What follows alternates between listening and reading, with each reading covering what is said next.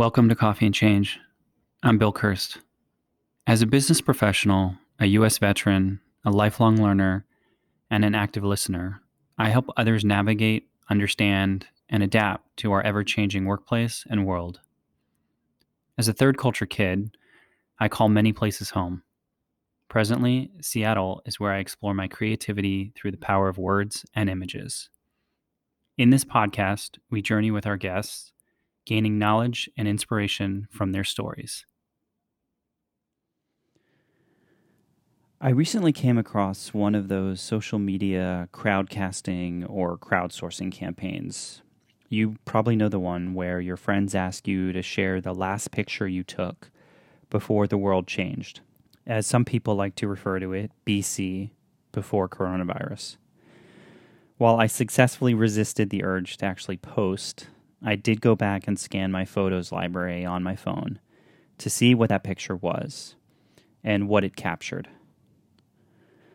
Perhaps foreshadowing without yet knowing, it was a picture I had taken of my shadow casting on the grounds of Mitchell Park, just north of DuPont Circle in Washington, D.C. It was a beautiful blue sky day in the nation's capital, and I had chosen to walk an old, familiar path of my past. I began on the grounds of the National Cathedral and worked my way down Massachusetts Avenue, past the many embassies that remind me of my childhood travels. I stopped to sit a while with Khalil Gibran, the poet-philosopher, whose monument seems to dance among the rustling leaves of winter. I sat beside his words on a stone bench that sort of felt like a stone raft in that moment. Things were going to be okay. And that's when I saw this quote carved in the stone that held my spine and served as a cradle. The quote reads, "Do not the spirits who dwell in the ether envy man his pain." I must have felt it worthy of reflection because that was one of the last pictures I took before the world changed. And even today, I swipe right to then meet my shadow, silhouetted by the winter sun. An empty park bench, bathed in sun, practically captures what's to come as we learn to winter on. And as our learning and wintering goes into yet another year, another season, another loss, I'm reminded of this time of year, a winter solstice in the north, just days away, when the balance of light starts bending back again and cast our shadows a moment or two longer,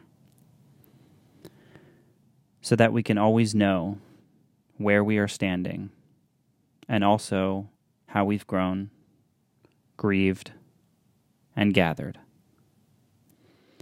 I want to thank all my guests who shared their heartfelt stories, allowing us to grieve, grow, and gather as deep listeners this year.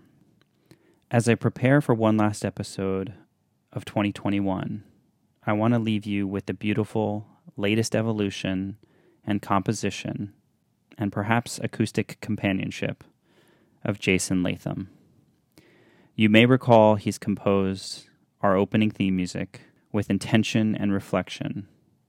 He rescores it and records it anew with each season. This one is for our wintering. Enjoy the full creation, uninterrupted, and I look forward to connecting with you one last time for episode 85, our final guest of the 2021 season. Thank you all for listening, and happy holidays.